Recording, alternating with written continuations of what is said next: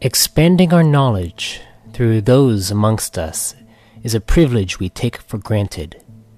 Join me as we explore the minds of our fellow beings to unlock their knowledge for ourselves.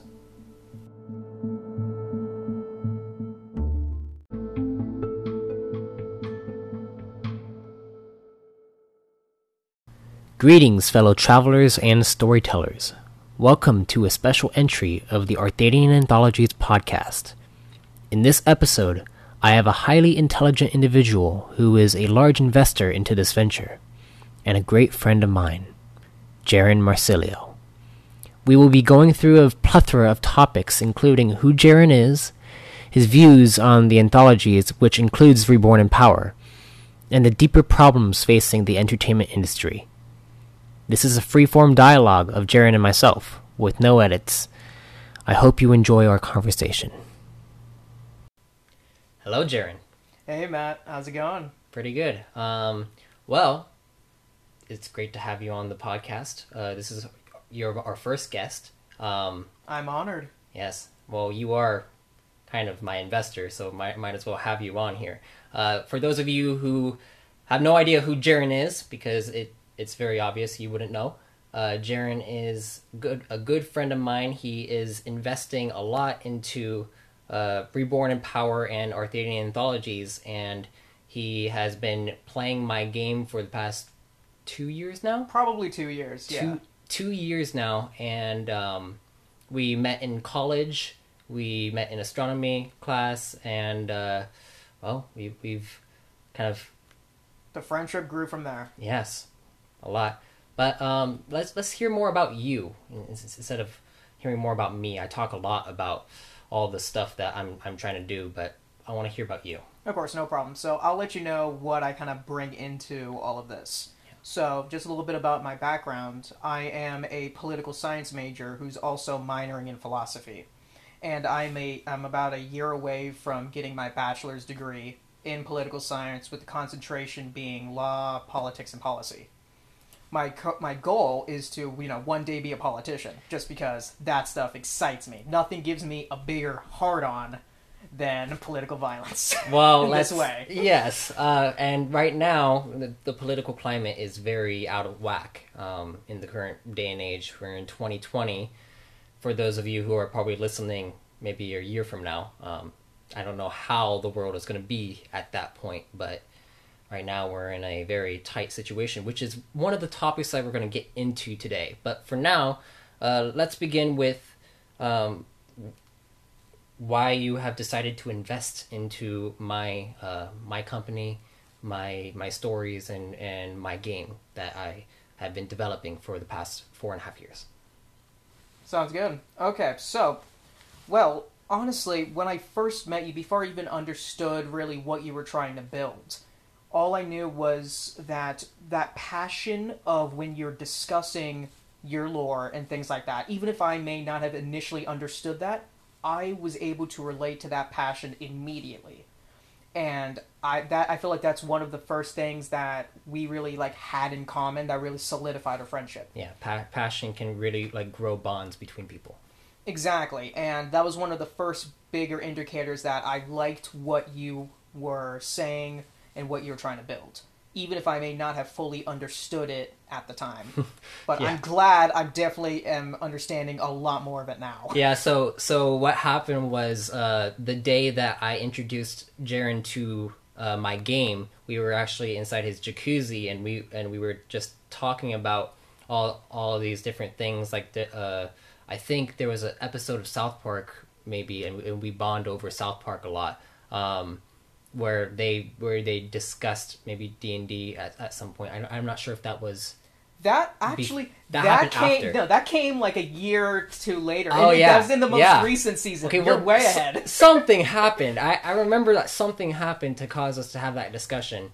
But I was very into developing my game at that point. And I feel like at that point in time, I was just more. It was more of a hobby in my mind than like an actual business until you decided, hey, I I might throw something your way to help you lift this up off the ground. And it got me to start to really dive into it a bit more. And then we got into playtests and, a few roadblocks here and there. But now I'm going hard towards it. Started this podcast, and the rest is history. Exactly, and I'm definitely looking forward to where the road's going to take us. Yes, yeah. So to move on from that, you have played my game, Reborn in Power, for the past 2 years now. You have played 3 different characters. Let's talk more about that. The different iterations that have come between all 3 characters. I have been developing the game since you have started playing. At the start, I believe I had like class systems inside my game. So you were a kinetic, I think. Actually, no. I was a militant Nugonian. Yes. Yeah. And let's talk about Nexon, right? Nexon. Yeah. Yes. Nexon was his name for sure. So what inspired you to create that character at that point?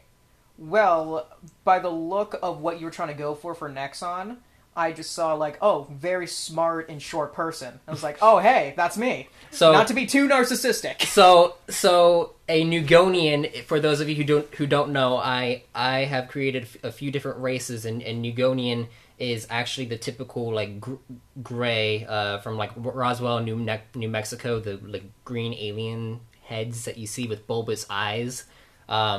So Jaron played a Nugonian as his first character, and he was kind of narcissistic. Oh, well, of course, I enjoyed killing for the thrill. Yes, he it was how your first character you start to try to get outside of your comfort zone, and you start to do the things that you wouldn't normally do in real life, and that's kind of like the thing that you start out as if you're playing a tabletop role-playing game. Yeah, like just with my first experience with Dungeons and Dragons. You remember when I played with you? Yeah, let's not go into that. Okay. Oh, come on. Okay, we might hit at another point. We might just explain what I did. It might come out. It's gonna come out. It's gonna fucking come out at some point. Yeah. But okay, fine, anyways. Fine. Okay.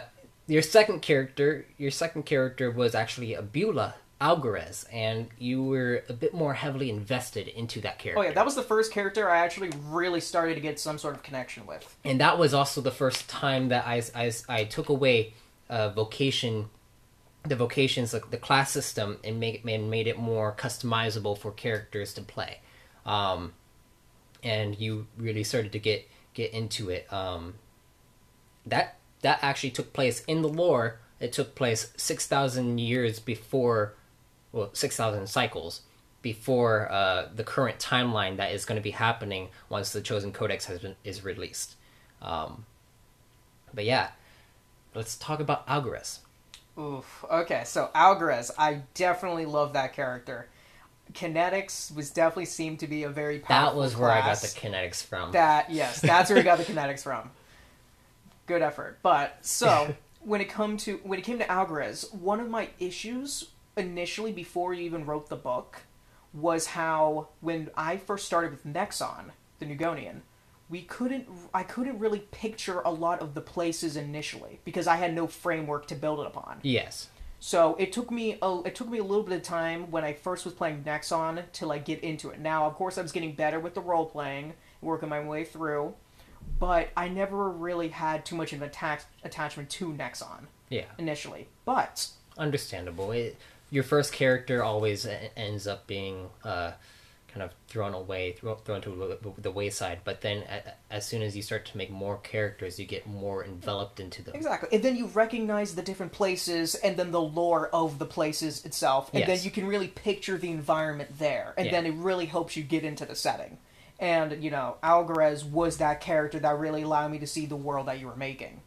Yes. Entirely, like, the different places you brought up, I was like, oh, I know what that world is. Oh, I know the different things that happen there. I know what the population looks like. And all of that carries over to the next campaign, because it's almost like for example, in Critical Role, the main head podcast of D&D right now, they're on their second campaign, but in their first campaign they went through for like I think it was like 3 years or a 2 year campaign that they played, and then the next campaign takes place however many like decades after, or maybe centuries even, but they're still characters that come back, and they can remember certain aspects, but even though they are it's centered around a different continent or like a different region of the world.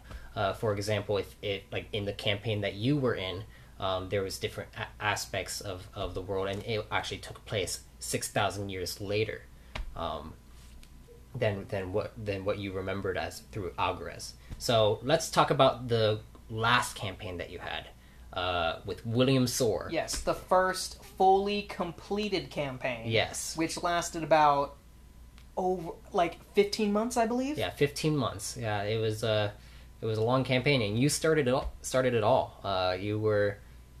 We started playing solo sessions between just me and you were an Archaean Prime mage, and you had the Ion Link basically, but you didn't really get to use it too much until the very end of the campaign. But let's talk about that. What did you think of it? That was our playtest campaign, and it actually set up the current lore for the current Chosen Codex, as we're going to get into it. Of course, yeah. So William Soar, I definitely really enjoyed that character, and my thing with William itself was that I'm trying to find the right way to phrase it, but when it came to William, he was, I will admit, one of my issues that I had trouble with, and still somewhat do to an extent, only because I'm somewhat inexperienced, is separating my personality from the character. Yes. And, like, you still criticize me heavily for that. Yeah. Justifiably so. But I don't meta. I do my best not to meta, and I don't. And you are really good at that, and I think that being able to separate yourself from the character is a difficult thing, because, you know, it's you, and it's a part of you. That every single character that I've made has some kind of different part of me, but it's the ability to try to escape from yourself and try to live inside another person's shoes, kind of thing. Yeah, and you kind of forced me to do that when William Soar's character kind of split into two different people. Yeah, so we had William, go ahead and explain it. And Will I Am became the alter ego. Yes. And Will I Am was technically Will I Am was the clone, or I believe he was the original. Yeah, Will I Am. So what happened was I challenged Jaron here to basically to try to play two different mindsets, where one of his character has an emotional attachment to a relationship in the world that I've created, the universe that I've created, and then the other split one no longer has that attachment and is free to basically live their life like they have, like with just self-interest all the way. Exactly. So I had to learn to just be completely self-interested on one end, and then also on the other character, the other me, I would have to, still build and try to maintain my relationships. And then, of course, these characters would eventually clash, and then, having that dialogue with myself, yes, was very. It was mainly trying to get him to try to get to learn how to be. To be able to commune with himself in case he ever did want to become a lore master himself. But, that's a difficult feat to do.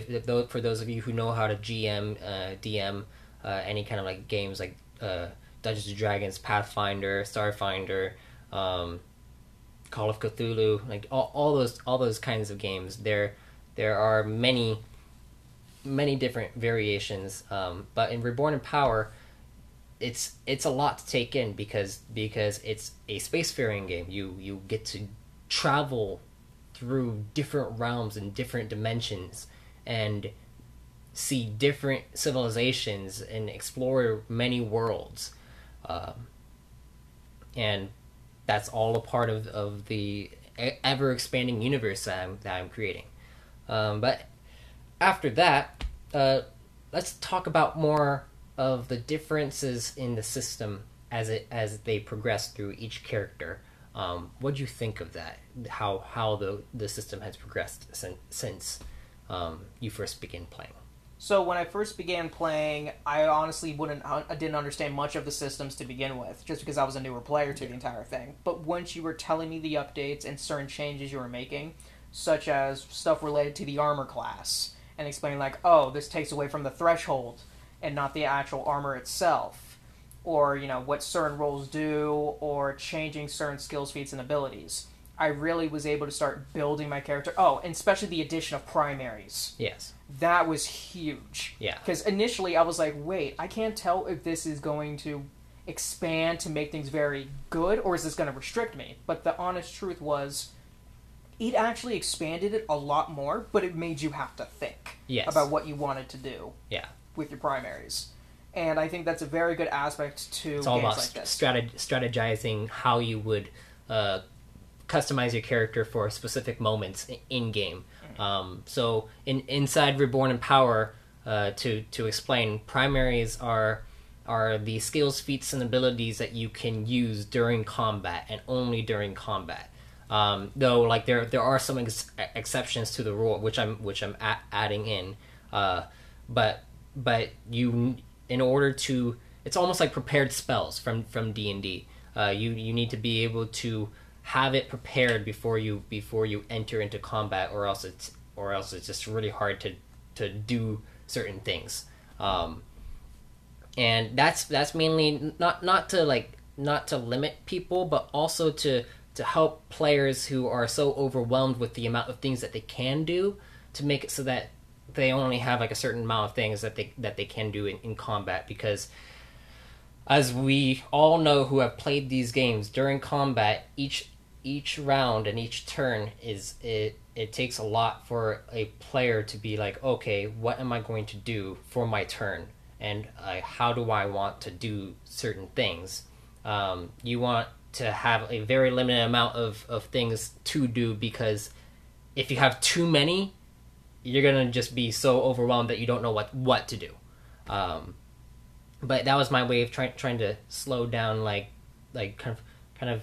Well, you really eased everyone into it. Like, you know, certain levels you could say, oh, you can have this many primaries total, and then you increase it to its maximum amount as you leveled up. Yeah, and so I think that was a good way to ease it in. And that's why I love the whole system between, like, with having 12 levels instead of the typical 20 levels in D&D. But actually, I wanted to talk to you about that. We have been playing D&D now for a few weeks now. But you had played one session of D&D before you even began playing my game. Mm-hmm. I wanted to ask you the differences between the D&D system and the Reborn in Power system. What do you like about Reborn in Power more than D&D, and what do you think that D&D does better than Reborn in Power? Okay, well, I will admit, since I've played your game longer than I played D&D, the bias is obviously in favor of you. Yeah. So I just like to get that out there. Yes, obviously. But I will admit that one thing I really enjoyed more about your game really was the customization, and then the amount of stuff you really could do. I felt that D&D was a little too restrictive in some of these areas. When it came to upgrading when it came to upgrading abilities and things like that, D&D didn't really allow me to do anything like that whatsoever. And there's different kinds of checks that you can do, and then you had more options for those for when we rolled compared to what D&D offers. Yeah. So there was a wider range of, well, we don't know what this specific situation is going to apply to, what you would have to roll for that. Well, in yours there were more options, so there was less of a controversy of what you would have to roll to make it happen.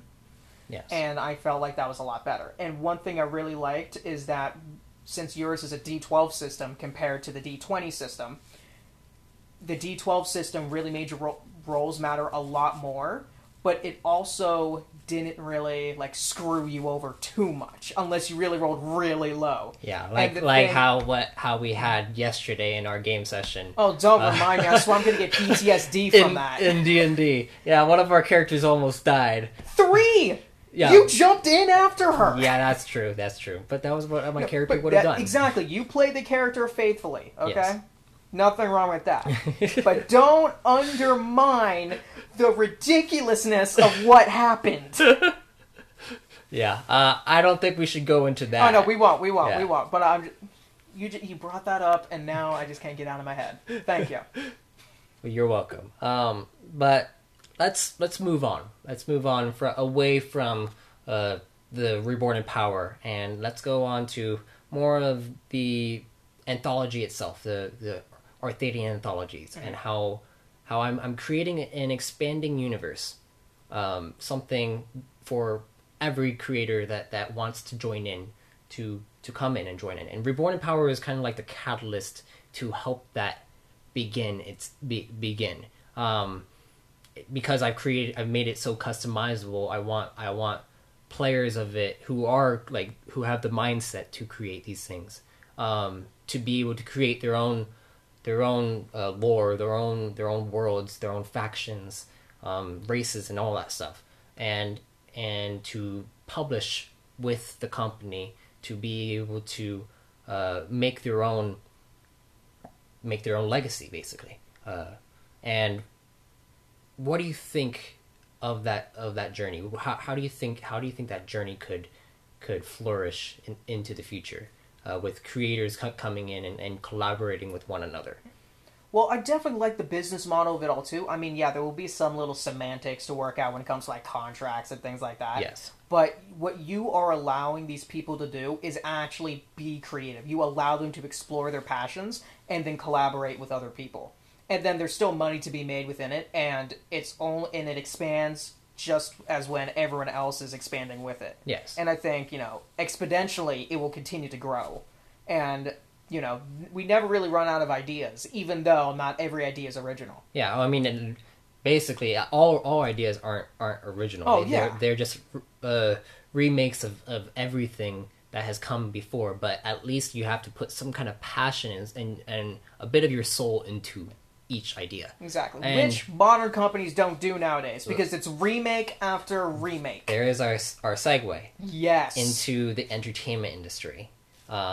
The current entertainment industry. Now, I for one I'm not as big of a I don't criticize things as much as you would, and I know that for a fact.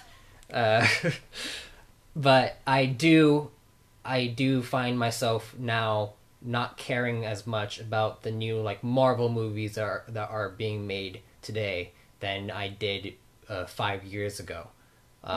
Yeah, I mean, you're the biggest Marvel... I even have an Iron Man shirt. I was just going to say that. It's like you're wearing an Iron Man shirt right now. And Reborn in Power is going to be the Iron Man of your universe. Yeah, I mean, it's kind of like... Right now, everything is they just want to make money. So let's just start talking about that stuff. When did all this start going wrong? And I know that you're a political science major, but you have an expertise in this culture war nonsense that's going on today. So let's discuss that. Yeah, so I'll do my best to be kind of brief with it, just because of how insane this really goes, and then it just becomes like a rabbit hole.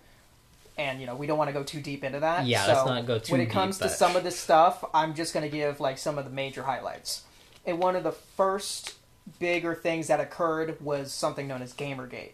Yes. Now, there's many different interpretations of what Gamergate was, but to really boil it down, it was game developers that slept with gaming journalists. And what happened was those gaming journalists would criticize their own fan base that would rely on gaming reviews, etc. Because what happened was the people sleeping with these journalists just made terrible games in general. And and even though other gamers would criticize the games just because they were bad for their own storytelling reasons, they would say, "Oh, it's because I'm a woman, isn't it?" And they try to make it about feminism. And they try to make it about these other things. And that's not what it was. And the honest truth is, if you are going to claim that the only reason why something isn't working is because of, like, your race, gender, or whatever, that's just an insecurity issue. Yes. That isn't the truth, especially in today's world. I mean, I hate to use its current year, but this is really what it's coming down to. Everyone's supposedly against all of this crazy shit. But then you start to see people try to outdo each other in these variations of virtue signaling. And it's all like a form of self-hatred. They can't even... They put the blame on other people. Yes, well, and this bleeds into the political arena into so many ways, but it hurt the entertainment industry. Yes. Specifically. And the thing about Gamergate is the gaming industry was one of the first industries to try to resist what's happening in the political discourse of today. It tried to say, just let games be games. Let these properties be properties. I see a little bit of passion coming through you right now. Dude, yeah. Oh my god. Yeah. Oh my. Yeah. Now that you mention it. Yes. Actually, for those of you who know me on, like, Parler, for example, Jaron is the one that has kind of, like, allowed me to open up about my own political views. I'm not going to discuss them on here, but he has helped me to try to find the truth where it lies. Well, also, I want you to be able to just express your opinion. Yes. Any belief that relies on censorship to get you there is a terrible argument. Yes. And exactly. that is the biggest issue with cancel culture in today's world. Yeah, and also it I remember the day that I started getting really into this whole thing was when I found an article about how the publishing industry is already getting like all muddied with cancel culture. And how when people write, they have to write specific things, and if they don't write it how they want, they can't get published. And that was mind-boggling to me. And then that's when you started to kind of relate it to everything that is going on in my passions and how the world needs change. The world needs to kind of shift we need to shift the culture away from this whole identitarian nonsense. Well, and that's what it all boils down to. See, everyone, especially in politics, tries to make things about left and right. But that's not what it really is anymore. It really is authoritarian versus libertarian. Yes. Yeah, and that's true. And the thing is, as libertarians, we want the freedom for you to express yourselves, but also the freedom to make your own mistakes. And authoritarianism doesn't allow that to happen. Authoritarianism in itself is a giant fucking mistake. Yes, that is true. And let's try to move on from there and let's go into more modern examples of how the entertainment industry went bad. Yes. Yes. So one of the bigger things that I could relate this to would be what's happening with Star Wars. Yeah. Particularly. So, of course, you have the original trilogy. You got the prequel trilogy, and yes, I am more of a prequel baby myself. Love the Clone Wars. But then the sequel trilogy is where there's a lot more debate about it now, even though it used to be the prequel trilogy back in the day. And the thing is, the issues... So there's a couple of different points of view about what went wrong with the sequel trilogy. Or, like, what all that was about. And when it came to the sequel trilogy... We saw in episode 7, they focused more on just the nostalgia. Yes. And all that stuff. You know, they had another Death Star already on top of the Death Star they already had. It was a literal lineup of A New Hope. It was literally a repeat of that. Yeah. I didn't see that stuff until people started pointing it out to me, and then I saw it. I was like, oh, I'm upset.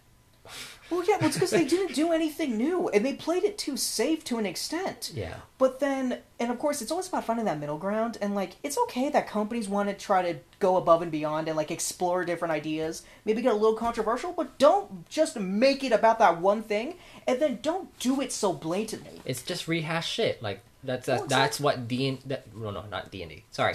But we can go into D&D later. Yeah. And because you know how that whole thing is an issue. But Disney has just been doing rehash shit constantly. Oh yeah, Lion King live action remake, which is like a frame by frame thing, and like, then I'm fine with it in a way, but it just feels like just watch the original. Just watch the original. Why do you have to do that? Well, exactly. Well, and the thing is, then you have things where they really take it away. Like Mulan is the most recent example that everyone's talking about today. Yes, let's go into that. Yes. Now, Mulan actually is the perfect example that really ties everything together, in my opinion. So, in the case of Mulan, so the original movie everybody loved, pretty much, like just throwing that out there. Yes. But what happened was in the remake, it was very bland. Like, yes, it was visually stunning, but it's a Disney movie. And when you have that kind of budget that a Disney movie has, the least you can do is have it be visually stunning. Yeah. But they don't know how to tell a story anymore. And a lot of what you mentioned with, like, the publications of, like, that one story you read is that they're all looking for quotas. They're trying to reach these arbitrary ideas that everyone claims that they're against. Kind of thing. But when you make these characters specifically about those arbitrary ideas, like everyone wants to talk about representation of different races and stuff like that. Sure, representation can be great in these areas, but it's about telling the story. Whatever gets the story across. Yes. And people started caring more about the quotas rather than the content.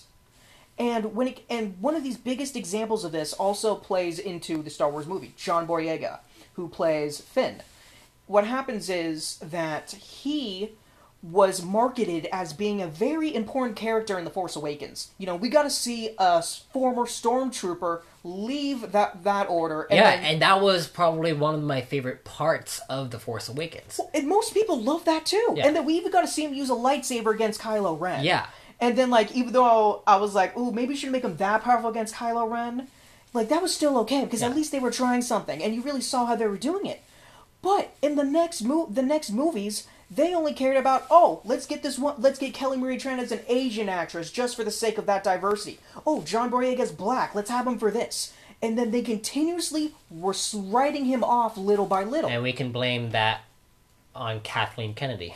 Kathleen Kennedy, without a doubt, but that's because she bought into the identitarianism. Yes. And not just that, all of these companies are doing that now because of all these political movements. Yeah. They don't care about their stories.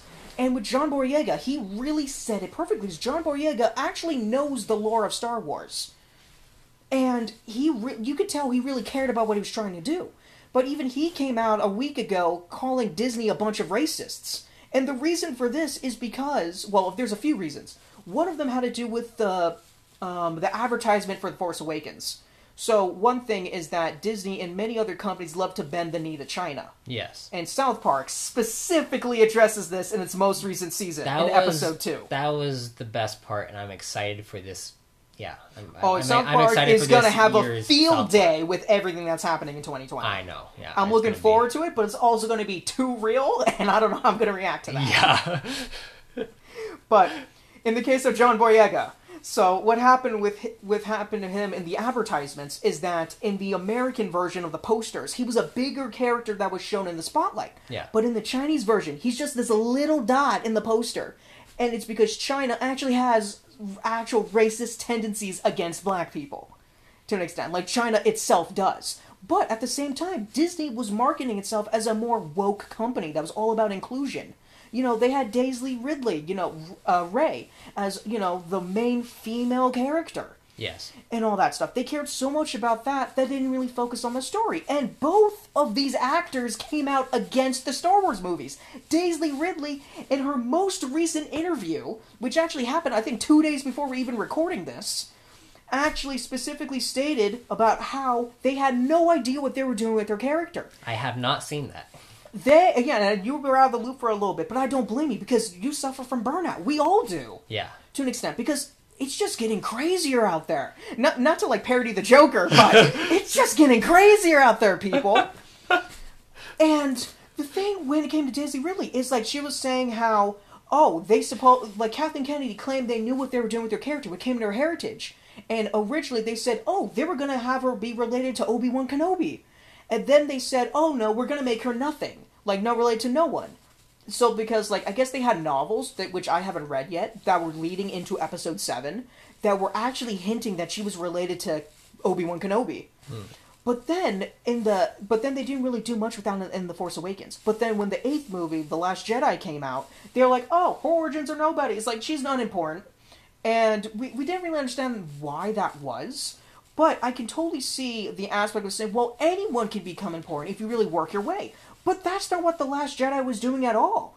Because these characters were either overpowered as is, or, there was nothing really being done. And the only thing that Disney really did when it came to Daisy Ridley's character was they just wanted her to be a strong woman. But they totally forgot what makes these characters strong. You have to have struggle to reach that point where you actually achieve something. Yeah. And they were really getting rid of that. And they had these characters just be naturally gifted. Or things like that. They wanted the characters to be looked up to by children, and that's why that's their whole idea of casting certain diversity hires. That's the diversity hires, the diversity quotas that everyone talks about now. That's their whole premise. But the thing is that you need to have progression. You need to show that characters will suffer. Yes. They because we all suffer. Yes. And that is how life is. And if you don't make that actual story happen, then all we are going to see is, oh, it's a woman. Oh, it's this race. It's, it's this and that.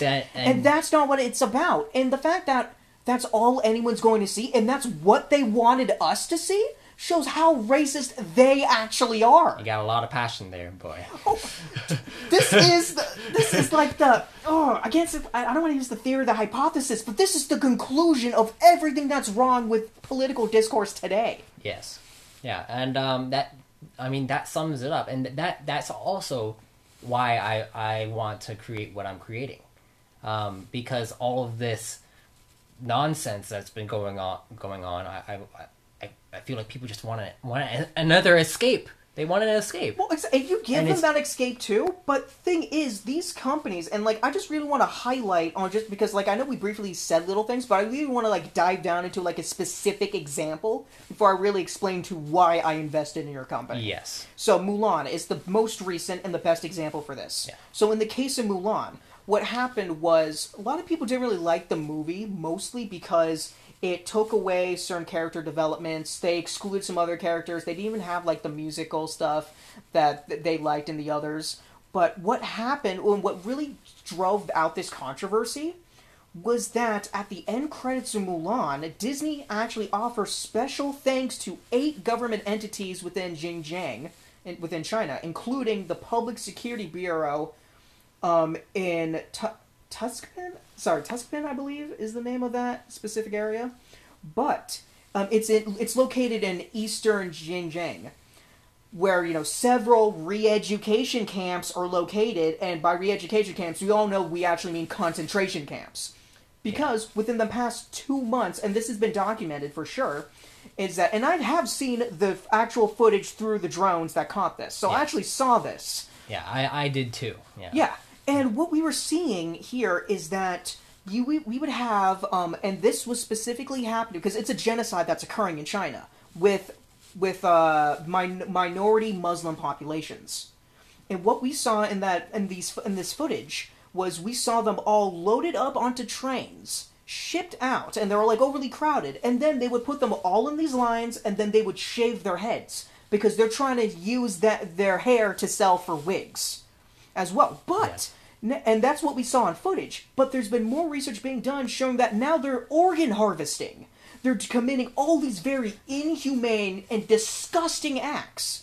And yet Disney had the audacity to thank this specific organization that's in charge of the camps, not just the Chinese Communist Party. We're probably going to get censored by China. Everyone gets censored by China. I don't care. We don't give a fuck. Yeah, I don't care. Get censored by China. But that's exactly what they're doing. And then Disney was the one who claimed to be extremely woke and inclusive. And yet they film Mulan next to the concentration camps. Yeah, no, it's disgusting.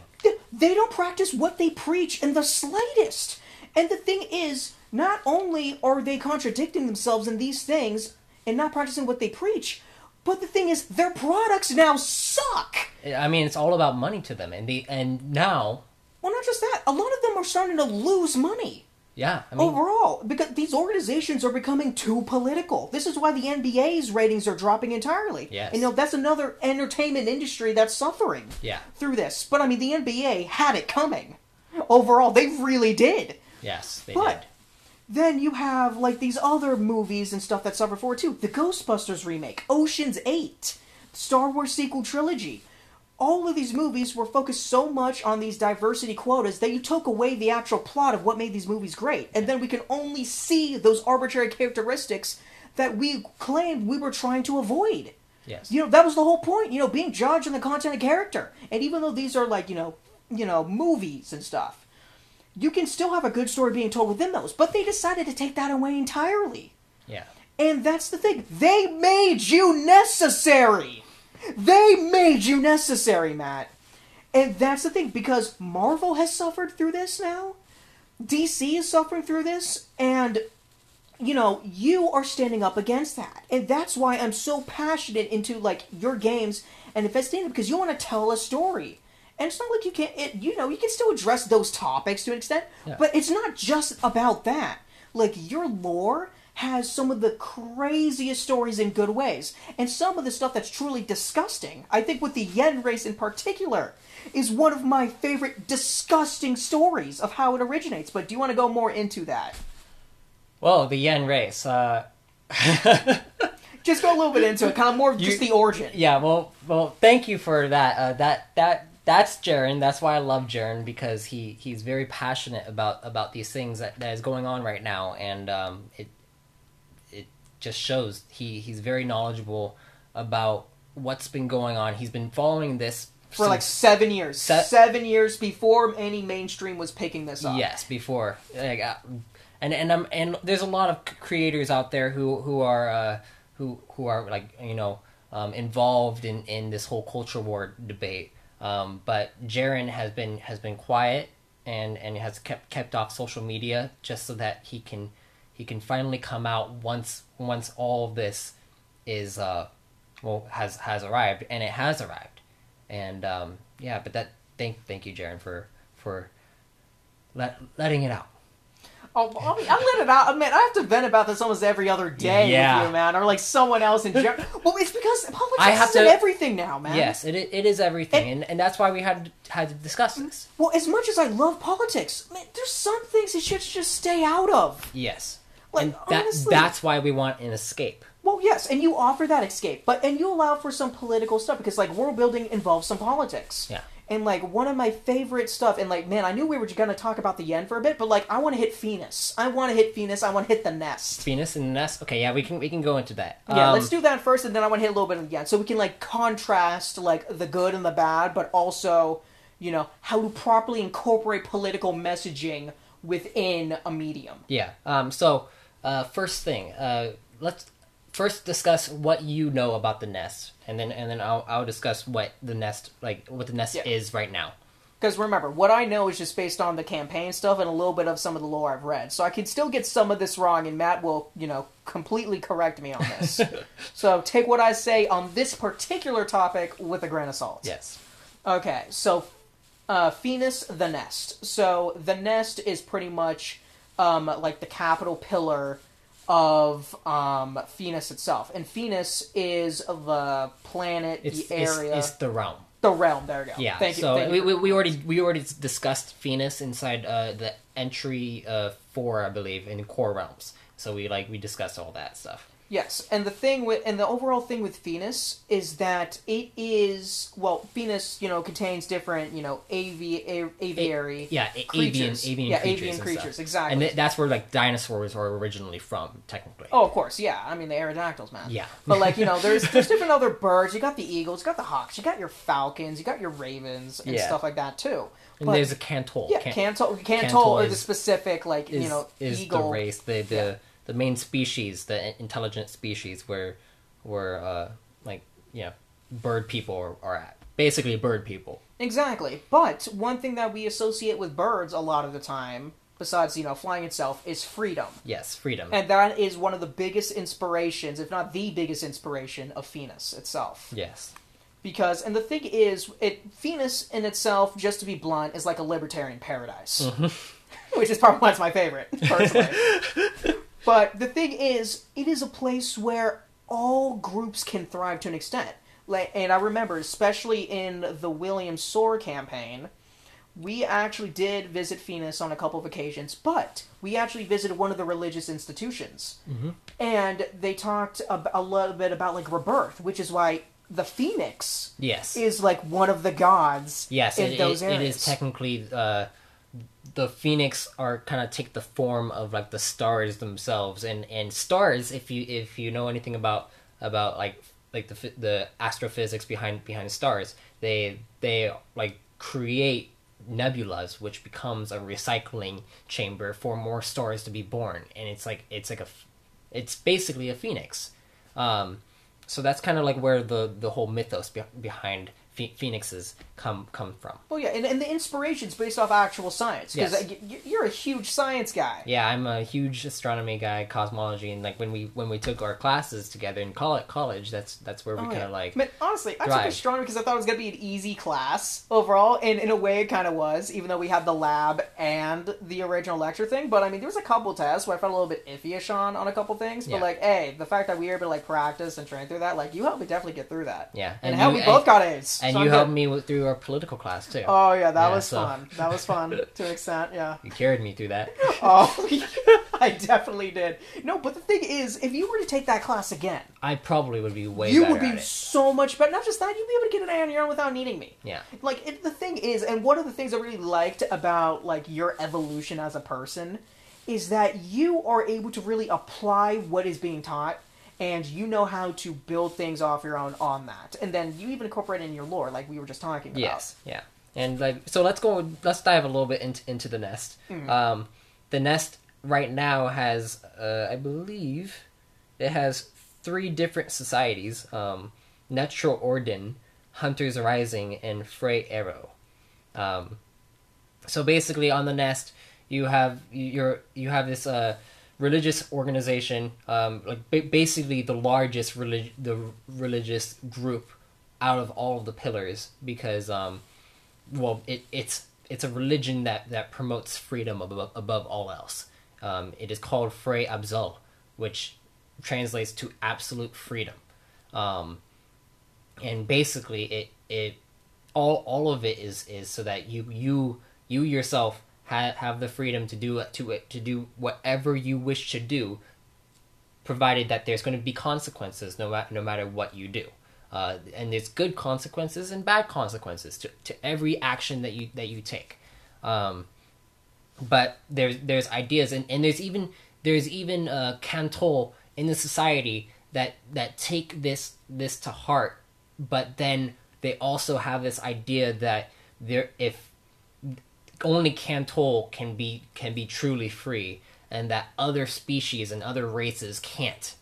And they even have it, like, they have this weird authoritarian aspect to this whole freedom idea. Mm-hmm. And it's like a different premise that I kind of shoot for. Well, and that's one of the potential conflicts you set up. And there's a lot of it just in the ones we've already mentioned so far. Yes.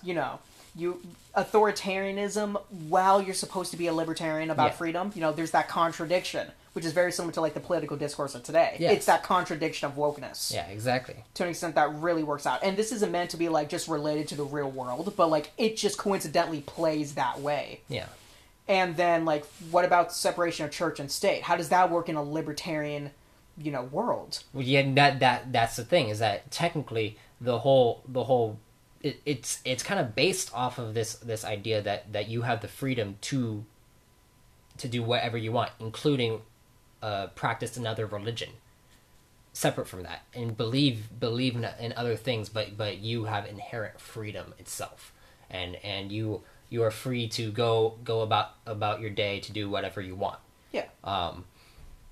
And that is just like a kind of a something that we take for granted. We have taken our freedoms for granted in the world today, And that is something that I realize I took for granted until now, and when our freedoms are being challenged. And the Nest kind of poses this idea that like there are people that will take freedom for granted, and I want players to be able to express themselves through this mindset, and try to understand it from a view where you are kind of like a what's the word? There's a specific word. You're an ideologue, right? So your whole belief system is around the idea of freedom, and that's something that I mean, I worshiping freedom is something that I don't. It kind of sounds like a contradiction in itself in a way. It's a contradiction in itself, but that's like the whole premise behind it. Well, yeah, exactly, and it's about really making that balance between said contradictions, and then and there's ways that these can actually blend perfectly well. Like, even though we try to say we want a separation of church and state to an extent, well, there's good times where religion has actually benefited society to an extent. Yeah. And one of the better examples of this was taught in one of my classes a couple years back was that Martin Luther King Jr. in his letter to Birmingham jail, he used passages from the Bible to make the argument for equality. Yes. And that's a very good example. And that's why God is in our whole culture too. Yeah. And this whole idea of Christianity. It's and Christianity has thrived because it's not a violent religion. Especially not really in today's world to an extent. Well, it was back. Yeah, well, yes, and then there's and of course there's all the scandals with the different institutions and stuff, but every religion kind of has its issues. Yeah. But same with the lack of belief too. Yes. They all do. It's really just finding ways that everyone has the right to believe in what they want, but what's the best way to coexist? Yes, exactly. Yeah, and once we acknowledge that we should be allowed to coexist. That's the challenge of society. Exactly, and I think Venus is a perfect testing ground for the theoretical probability of what's going to happen. Yes. To that extent. And then you, the listener, can make your own stories with that or play into it.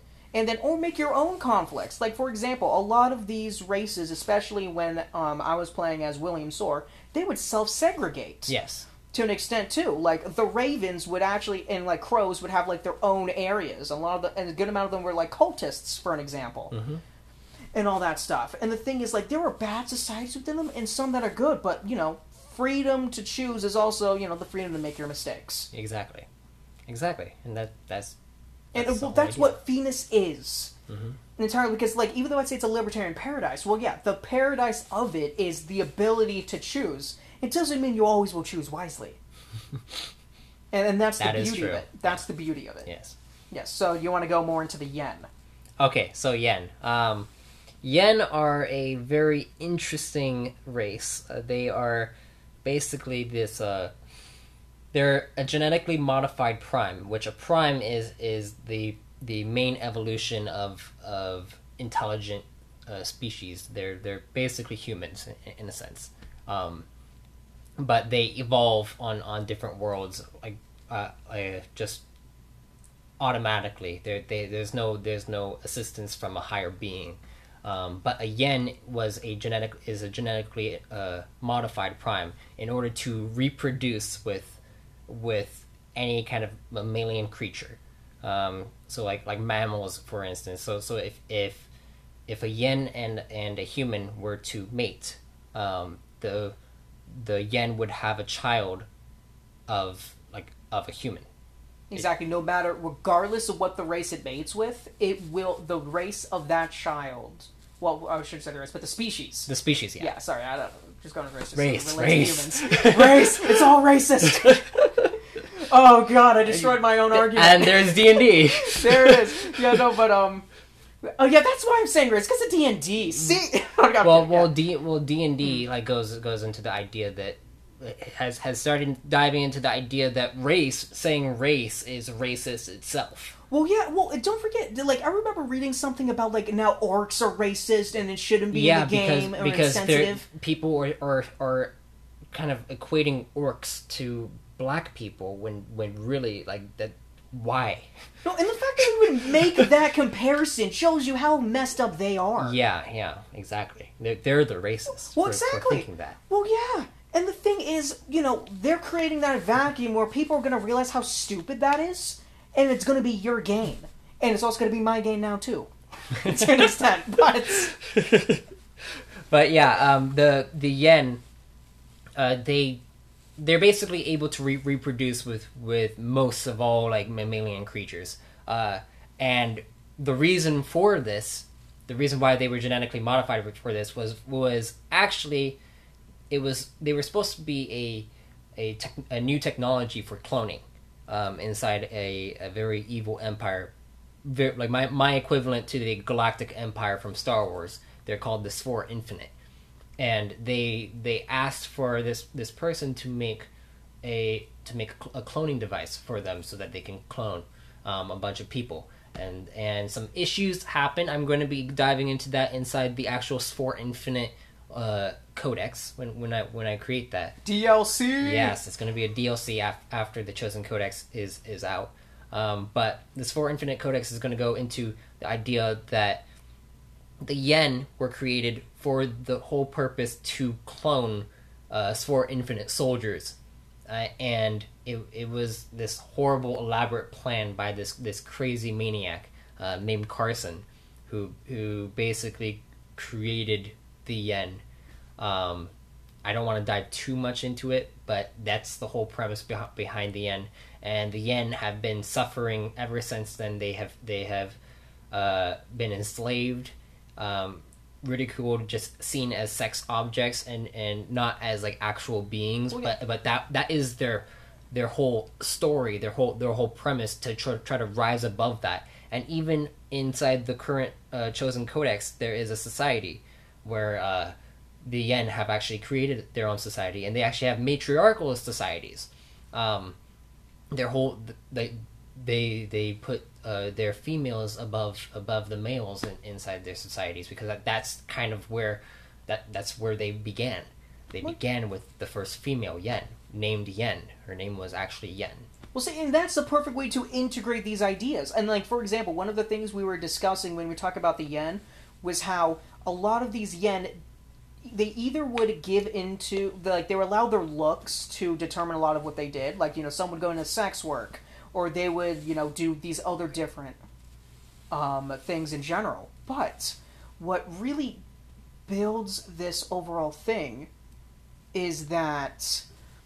I'm trying to find the best way to phrase it, but what really happens here is that the yen, if they didn't go into those other works, a lot of them just wanted to be in their own yen societies, yes. And they started to resent the other races. Yes, and for reproducing with them. That's where they became racist themselves. And but then they also did this for liberation of their own people. Yes, to an extent. So there's good storytelling potential with that.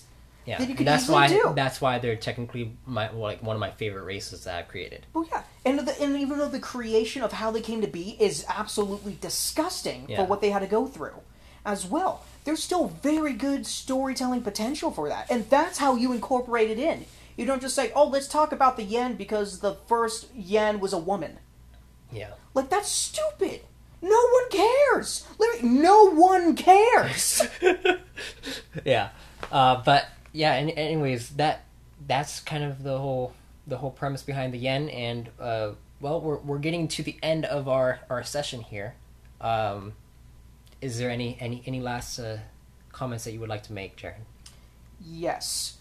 So just to boil everything down to really sum it all up, the entertainment industry has been suffering due to identitarianism that's been bleeding out into the politics of today.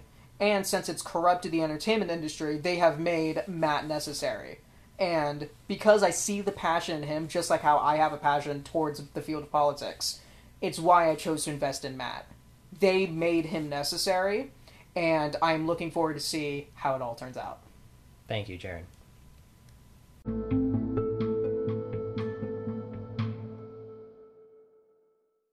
I thank you for listening to our conversation. It was an awesome time being able to sit down and chat with Jaron, granting us a glimpse of his own passion. I hope you all enjoyed it as well. I hope to get better as this podcast develops further and to eventually return to Jaron so we may discuss the progress each of us will make. As for the podcast, next week I will be discussing with you one of my favorite topics, the energies of the core, or you can call it my magic system. Once again, if you'd like to support me, you can donate to my Subscribestar account, Reborn in Power, or check out my website at arthadiananthologies.com. I will be posting this podcast up on Subscribestar and the website, so keep a watchful eye. Until then, be safe, stay safe, and if death comes to you, may you be reborn in power.